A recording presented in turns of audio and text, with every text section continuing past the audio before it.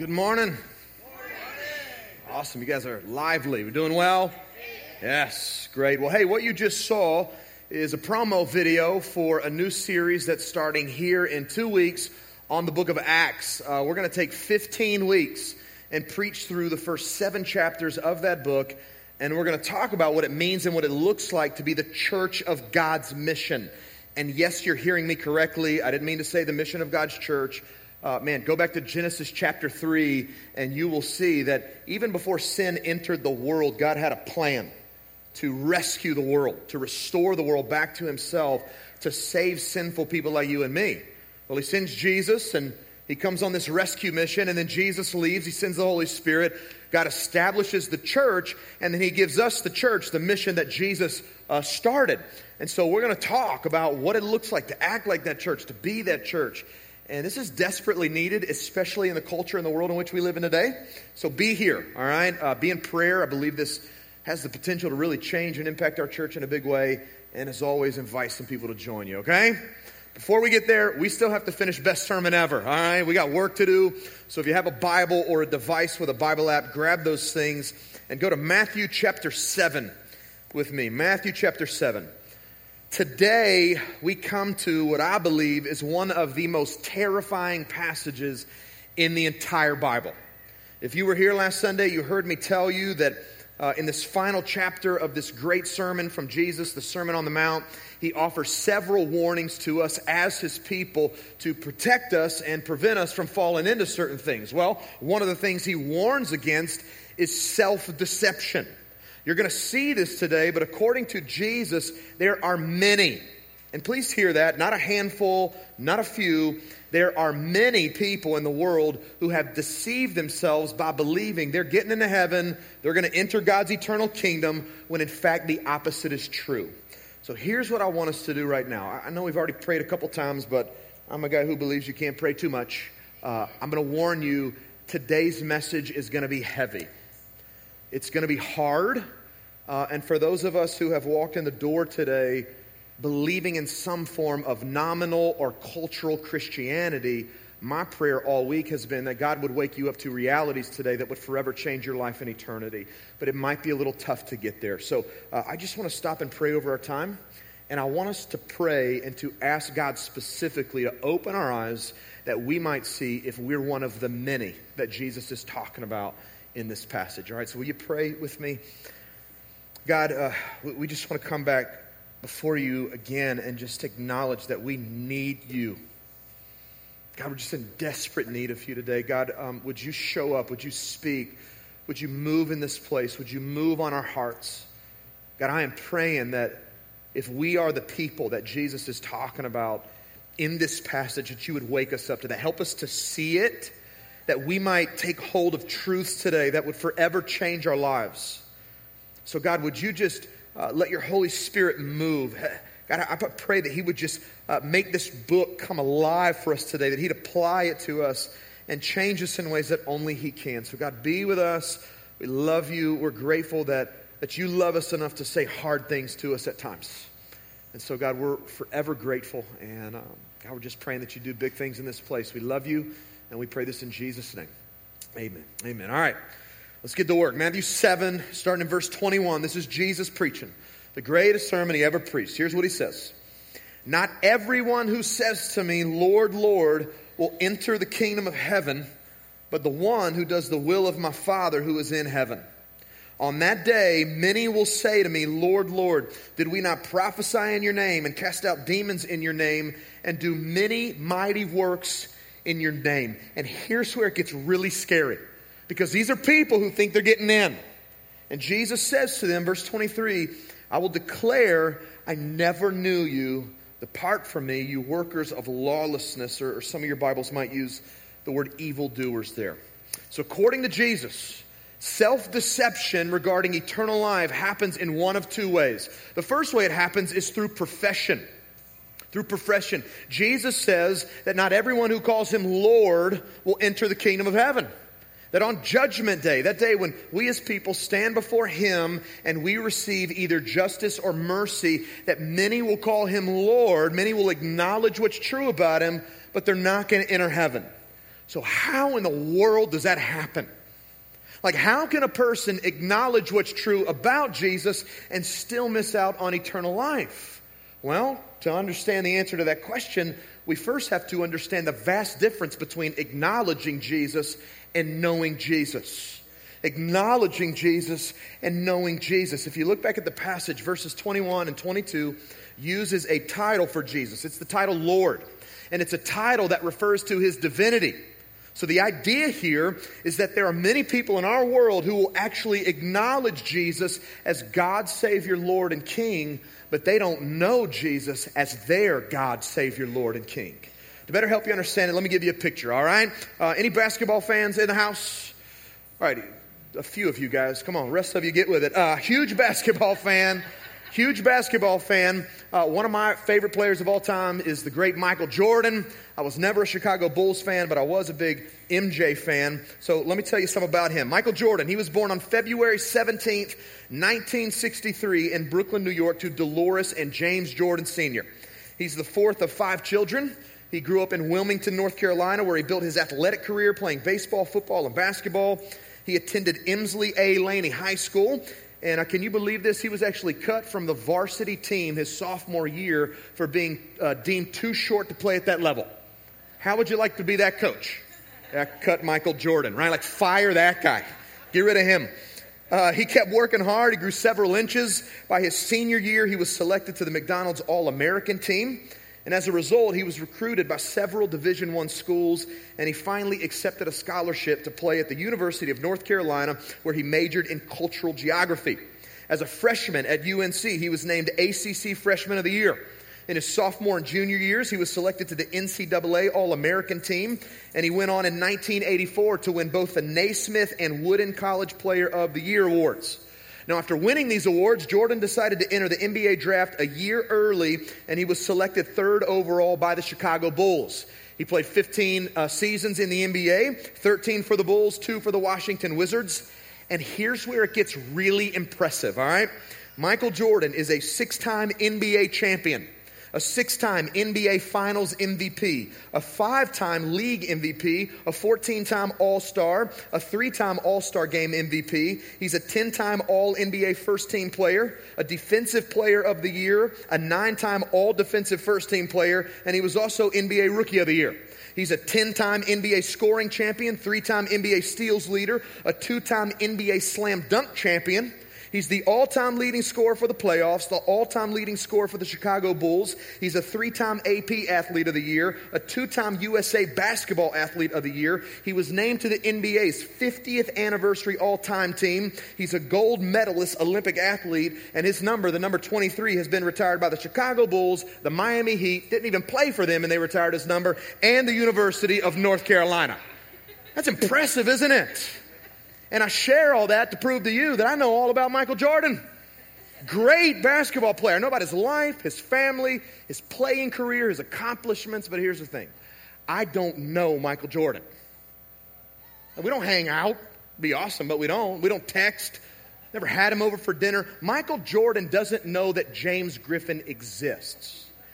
Jesus is teaching in Matthew 7 that there are many people in our world who are like that regarding him. They'll acknowledge what's true about Jesus, and they know all about him. Like, play Bible trivia with those people. They're gonna beat you every time. They have right doctrine. They have right theology. Pull them on this platform. Ask them about Jesus. He is God, Savior, Lord, and King. But the problem is the problem I pointed out earlier. He's not their God, Savior, Lord, and King. See, there's a disconnect here between the head and the heart. If you've ever wondered about the distance between heaven and hell, that's the answer. 18 inches. The distance between your head and your heart. Jesus is saying that a person can have a vast intellectual understanding of who he is, and that understanding do nothing to move their hearts toward him. And the result is self-deception. People who believe that they're fine, that they're in the kingdom, they're going to enter heaven one day because they acknowledge what's true about Jesus, but they don't know Jesus. They profess saving faith, but they don't possess saving faith. The second way that self-deception happens is through performance. Through performance. This is the craziest part of the whole passage for me. Jesus says that on Judgment Day, many people will stand before him and say, Lord, Lord, we prophesied in your name. To prophesy means you speak for God. And there are two ways that a person can prophesy. They can foretell or they can forthtell. Foretelling means that God, through the Holy Spirit, he speaks to you about future events, and then you relay those messages to the people of God. Forthtelling means that God speaks to you about present circumstances through his word, and then you in turn use the word of God to call people back to repentance, confession, obedience, the promises of God. So Jesus says there are going to be people who stand before him one day and say, Jesus, we did that. Like in your name, we did that. We stood up and we spoke on God's behalf. We opened the Bible and stood on platforms and called people to repentance and obedience. Jesus, we did all that in your name. There will also be people who say to him, Jesus, we cast out demons in your name. I don't know if you've ever encountered a demon-possessed person, but it is creepy, man. Like I remember several years ago being in Peru with a group of students on a mission trip. And we did this big outreach event in a public square. I was supposed to preach. There were skits. There was music. It was a great night. But when we first got there, there was this dude walking around, and you could tell something was wrong. He's looking crazy. He's throwing his hair around, barking, growling. Just wasn't right. So one of the Peruvian pastors that was with us said to me, James, that guy is possessed by a demon. So I said to him, I'm right here. I'm posting up right here. If you need me, I'll be right here. I'm not going over there. I'm here, right? And so I watched from where I was standing, this little Peruvian pastor go, and he got in this guy's face, and in the name of Jesus came against him. And I watched as he preached and proclaimed Jesus' name and freed him over this man's life. All of a sudden, this guy started shutting down and coming into his right mind, and eventually he left. Jesus is saying that on Judgment Day, there will be people who say to him, Jesus, we did that in your name. We encountered demon-possessed people, and we came against him and cast demons out all in your name. And then finally, he says, there will be people who say to him, Jesus, we did many mighty works in your name. These are miracles, supernatural happenings that cannot be explained in human terms. So hear me, there will be people one day who say to Jesus, man, we healed people in your name. We prayed over blind people, and sight was restored in your name. We prayed over crippled people, and they walked again in your name. Jesus, we saw cancer disappear. We saw dead people raised to life, all in your name. And look back at verse 23. This is insane. Jesus says, I will declare to them, I never knew you. I never knew you. Depart from me, you workers of lawlessness. That is a picture of Jesus, the Son of God, sending people to hell. That is not a part of Jesus or a side of Jesus that our culture likes to acknowledge or talk about much. It's not a side of Jesus a lot of churches like to talk about. But this is what's happening. According to John 5:22, God the Father has given Jesus the Son the responsibility of making those judgment calls. He decides who gets into the kingdom, and he decides who goes to hell. And according to him, he will send many people to hell who did amazing supernatural things, all in his name.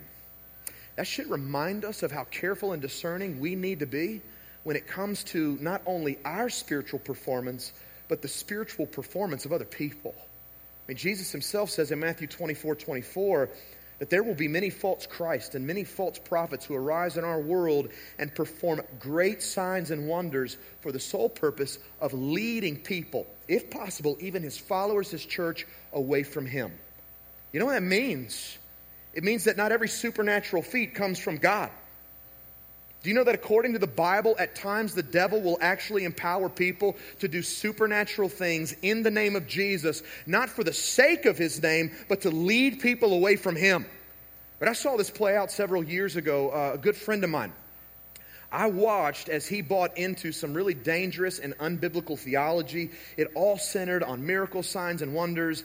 And so my buddy, he just kept chasing one supernatural happening after the next. And as a result, he started buying into a lot of false teachings, because these false teachers were the ones who were apparently performing the so-called miracles. And then over time, these false teachings compounded in his life. He lost sight of Jesus, lost sight of the hope of the gospel. And eventually he walked away from the church and God altogether. You see, we have to be careful here. I'm not saying that we have to be skeptical of supernatural things. I am saying that we have to be discerning concerning their source. Not everything comes from the Lord. If you're taking notes, I want you to write this down.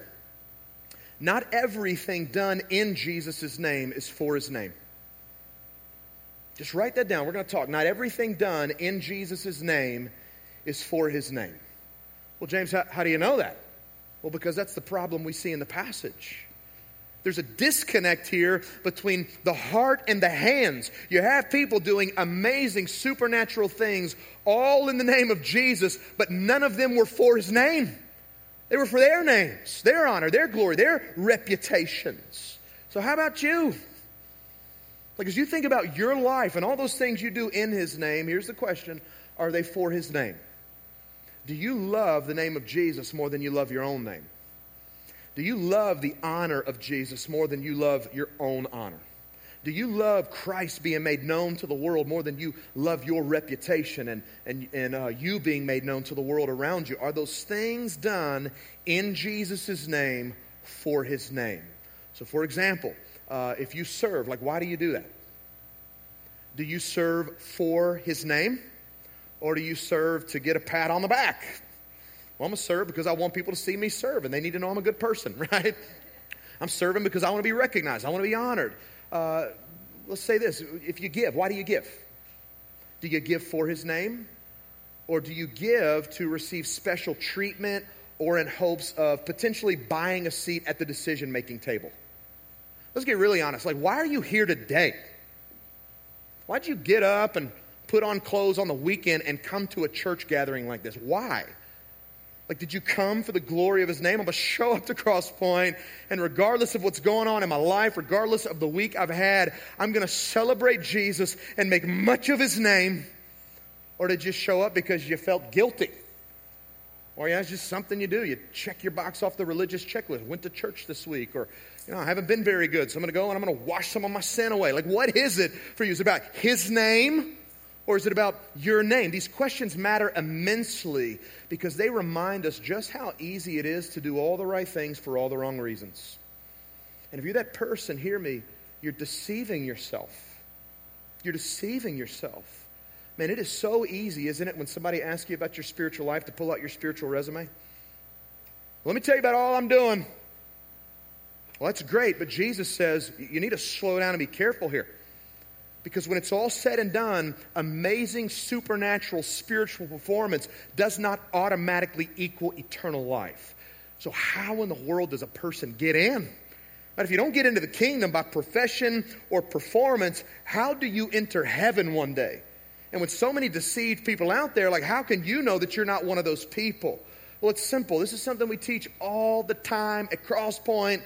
And I will keep teaching it as long as I'm your pastor because I want to beat it into your hearts and your minds. How do you enter the kingdom of God? Here it is. It's this easy. Through a personal relationship with Jesus Christ. That's it. Not about profession, not about performance. It's about a personal relationship with the God of the universe. Verse 23 reminds us of this. When Jesus says, I never knew you. This is amazing. This is what I love about our God. It reminds us that our God wants to know us. How insane is that? That the God of the universe wants to know broken, sinful, jacked up people like us.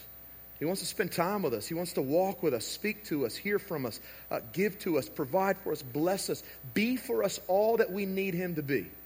God wants to know us like a loving father knows his sons and His daughters. That, my friends, is what sets Christianity apart from every other religion in the world. Right? Every other religion and belief system says, here's what you need to profess and here's what you need to do. So profess these things, do these things, and if you're really good by the end of your life, maybe you'll end up in a better place.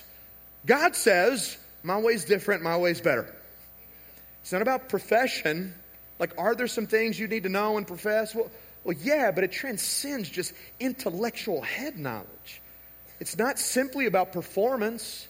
Are there some things that you're going to need to do as my son, my daughter? Well, yeah, because there's a particular way of life I want you to experience. I created you to live a certain way, but you don't do any of those things to earn my love, to earn my acceptance, to prove yourself. That's why I sent Jesus. He came into the world 2,000 years ago, and He lived the life you couldn't live, died the death you deserved, rose from the dead so that you could experience new and eternal life in my kingdom and in my family. So anything I ask you to do, trust and know that I only ask you to do it because I love you and I want what's best. My way into the kingdom is through Jesus. You enter into a relationship with Him. You believe in His death. You believe in His resurrection. You make Him your God, Savior, Lord, and King. So how do we know that we've done that? Like, how can we be sure that we've actually entered into that relationship? Well, Jesus tells us. Look back at verse 21. Here's the test. He says, only those who do the will of my Father who is in heaven will enter heaven. That's the test. Only those who do the will of my Father who's in heaven will enter heaven. Now, anytime we come across passages like this, I always want to be careful and slow down to clarify what's being said so that we don't leave confused. So hear me. Jesus is not suggesting here that you earn your way into heaven by obeying the will of God. Are you with me? Like we just taught against that. You don't enter heaven through performance. That's counter to the gospel. The gospel is not do all these things and you'll buy your way in. The gospel is, hey, you can't do enough right things to buy your way in. But that's okay because Jesus has bought your way in. As Paul says in Ephesians 2, you are saved by grace through faith, not as a result of works so that nobody can boast. You see, I love this. God set it up in a particular way so that He gets the glory and we don't get the glory. None of us can sit here today and say, let me tell you why I'm getting into the kingdom. I'm awesome, right? Been in church my whole life. I follow all the rules. I serve. I give. I'm nice to people. None of us can claim that. The only thing any of us can claim is this. I'm broken. I'm sinful. I'm in need. And Jesus Christ, the Savior of the world, the Son of God, has done for me what I could never do for myself. He's bought my way into the kingdom. It's not by works. It's by grace through faith so that we boast in the cross of Jesus Christ and in Him alone. Are we alive in this place? That is good news, isn't it? Here's what Jesus is teaching. Here's what Jesus is teaching. He's teaching that the true test of whether or not you have a relationship with Him is obedience to the will of God. So in other words, the person who obeys the will of God proves through their obedience that they know Jesus and will thereby one day enter the kingdom of heaven. On the other hand, a person can profess all day long what's true about Jesus, and they can perform amazing, supernatural, spiritual, godly things, but if they fail to walk in obedience to the will of God, they are proving by their disobedience that they most likely don't know the God they claim to know. This is what Jesus is teaching here. It's not about profession. It's not about performance. It's about a personal relationship with Him, and the proof of that relationship is obedience. Now, this raises a question. James, what's the will of God? Right? I know some of us are probably thinking that because we live in a culture today that oftentimes believes wrongly that the will of God is some elusive, mysterious thing that God likes to keep from us. It's almost like He's playing a torturous game of hide and seek with His purpose for our lives. And so we'll come across verses like verse 21 and we'll get all nervous and scared. Like, how can I know His will and whether or not I'm obeying it? If that's you, can I free you up today? You want to know where to find His will? It's right here in this book. If you're taking notes, you can write this down. I've said it before. His will is in His Word. His will is in His Word. God hasn't hidden anything from us. Right? If anything, He's put on display His will in perfect form. He's written it down and given it to us in a book as a gift so we can know it. He tells us exactly who He is, who we are, how and why He saved us. He spells out the details of His plans and purposes for our lives. He tells us how to live the life He created us to live, and He gives us principles and commands to live by that we might experience life. He tells us what He wants from us, what He wants for us, where His way of life leads, which is why you and I need to spend time with this book. I mean, imagine the athlete who shows up on a Sunday and gets out on the field having spent no time with the team's playbook, skipping out on all the team's meetings. You think that athlete's going to have a clue what's going on when he steps onto the field? Not a chance, right? The same is true when it comes to you and me and God's will for our lives. If we skip out on the team meetings, what we're doing here today, if we skip out on being connected in groups with other believers in Jesus, if we don't spend time with this book privately, we will feel completely lost when it comes to God's will. And all that'll do is cause doubts and questions to flood our hearts and minds concerning life and eternity. So you want to be sure of your relationship with Jesus? Here's what you do. You get this book out. This is where His will's found. His will's in His Word. You get it out. You read it. And you ask some of the following questions. Am I walking in grace-motivated obedience to His will? Am I believing and obeying His commands? Let me just reread that. Am I obeying His commands, not because I have to, but because I get to, believing that God is good and wants the best for me? Am I living the life God has created and saved me to live, listen to this, not out of guilt, but out of gratitude for what He's done for me through Jesus Christ? Please hear me. That's why you obey. You don't obey God because you feel bad, you want to prove something, earn something. You obey God out of love for God because God first loved you and He put His love for you on display through Jesus Christ. That's why you obey. Am I striving each day through the power of the Holy Spirit to know Jesus more and become more like Him, not for the sake of my name, but for the sake of His name? Listen, if you read the Bible and you can answer yes to those questions, you can rest easy knowing that you have a personal relationship with Jesus. And let me just answer this for those of you who are thinking it. James, are you saying I got to be perfect, bro? That's not what I'm saying. None of us are perfect, including this guy on the platform, right? There is a broken side of us, the Bible calls it our flesh, that will always want to sin until the time we see Jesus face to face. What I am saying is that there should be progress in the way of obedience in your Christian life, right? It's not about perfection. We make progress while we're here on the earth, and then on the day we see Jesus, perfection. You with me?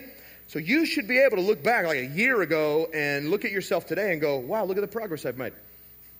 I didn't like people very much a year ago, and now God's kind of helped me to love people. That's awesome, right? Didn't serve a year ago, and I'm serving people, not because I have to, but because I get to. I used to hate giving, and now I'm generous, and God's done that in me, and He's changing my life, and I read the Bible, and I want to do what He's asking me to do. And anytime I sin and I fail God, like I'm just so grief-stricken, I'm convicted because I want to get it right. Like, does that describe you? Is that who you are? Or are you the person who would say, well, I mean, I profess some things. I acknowledge some things about Jesus. I mean, I do some good things. I show up to church every once in a while and try to be a good person. When I fail God, I don't really experience grief and conviction at all. Listen, if that's you, if you're the latter, the second person, let me just say this out of love for you, and please hear my heart in this. If that's you, you need to wrestle today with whether or not you truly know Jesus Christ. Because there is a good chance that you fall into the category of the many, and that one day, if something doesn't change in your life, that one day you will hear from Jesus those dreaded words, "Depart from me, I never knew you." In closing, there was a book written in the 1930s by a guy named Dietrich Bonhoeffer called The Cost of Discipleship. Bonhoeffer, a guy who loved Jesus, followed Jesus, he was a pretty bad dude. Lost his life trying to hunt down and assassinate Adolf Hitler. He was a German pastor, German theologian, and gave up his life trying to hunt down this maniac who was killing people. And he wrote this book, and in it he describes what he calls cheap grace. And I just want to read a small portion for you. Here's what he says. Cheap grace is the preaching of forgiveness without requiring repentance, baptism without church discipline, communion without confession, absolution without personal confession.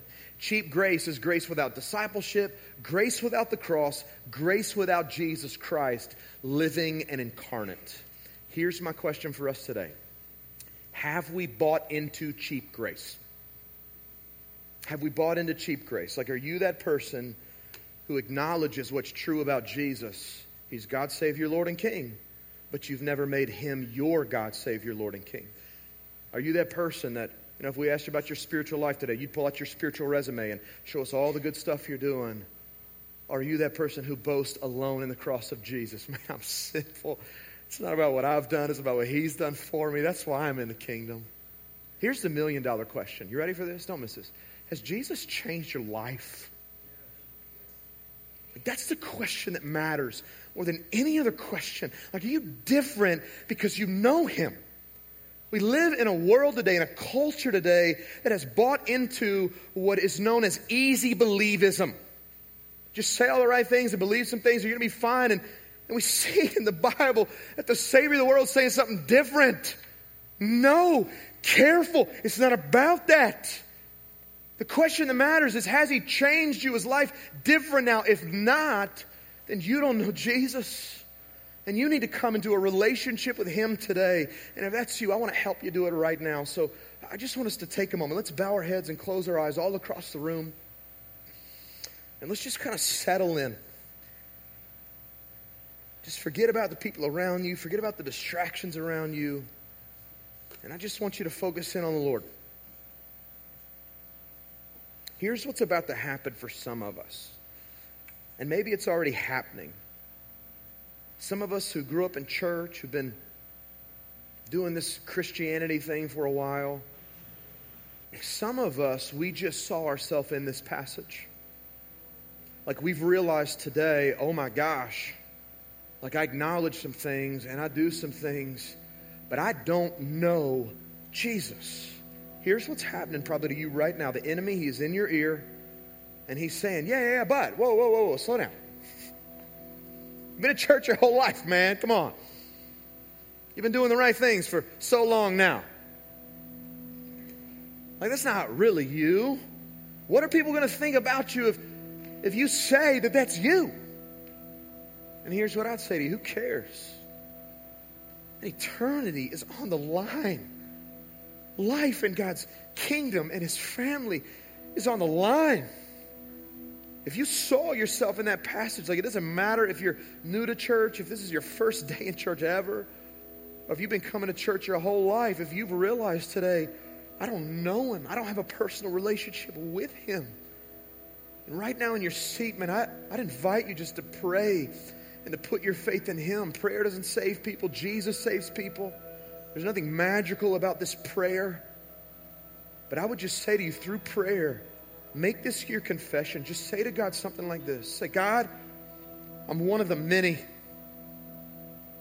God, I saw myself in that passage today. I realized today that I can't do anything by my human effort to buy my way into your kingdom. But I believe Jesus has done all the work for me. And so, God, I put my faith in His life, in His death on the cross for my sins. I put my faith in His resurrection from the dead so that I could know new and eternal life with you. God, would you take control of my life today?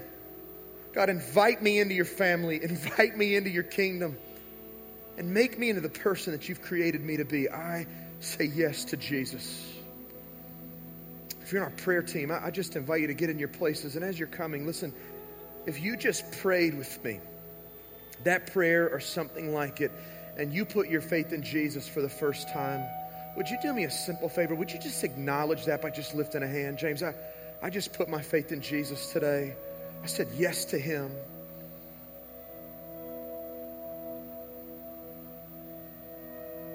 James, that's me. I'm one of the many in the passage. Anybody, I put my faith in Jesus Christ. There's a hand right here in the front. Just keep your hand up for just a moment. Our prayer team member, they're going to come and put something in your hand. Just a simple resource right here. Anybody else, another hand in the back? Anybody else? James, that's me. Just keep your hand up. When you get that resource, you can put your hand down. Anybody else? Awesome. Awesome. Praise God. We got a hand over here on the side. Awesome. If you're coming, just one more moment. Here's what's getting ready to happen in just the next few moments. Our band is going to come and lead us in a song. And most of us in the room, we've probably never heard this song. That's all right. One of the things that I love about new songs is they force us to really listen to the lyrics, to listen to the meaning. And so they're going to come, and I want to give you the freedom and the permission to respond however God is leading you in the next few moments. Like maybe you want to sit in your seat and just pray and soak in what's being sung over you. If you want to come and pray with our prayer team, they're going to be here at the front. And you can just come and kneel at the front of this room as an altar before the Lord. If you want to stand and and try to sing along with us and just celebrate Jesus, you do that. However God's leading you, you respond. God, I thank you first and foremost for these people who put their faith and trust in you today. God, would you begin the work that you've committed to start in them, to complete in them when they finally see you one day, God. God, over the next few moments, would you just pour your Spirit out in this place? Do things in our lives that only you can do. God, we're grateful for the cross. We're grateful for Jesus. Grateful for your love and grace toward us. We pray this in the name of our Savior and Lord Jesus Christ.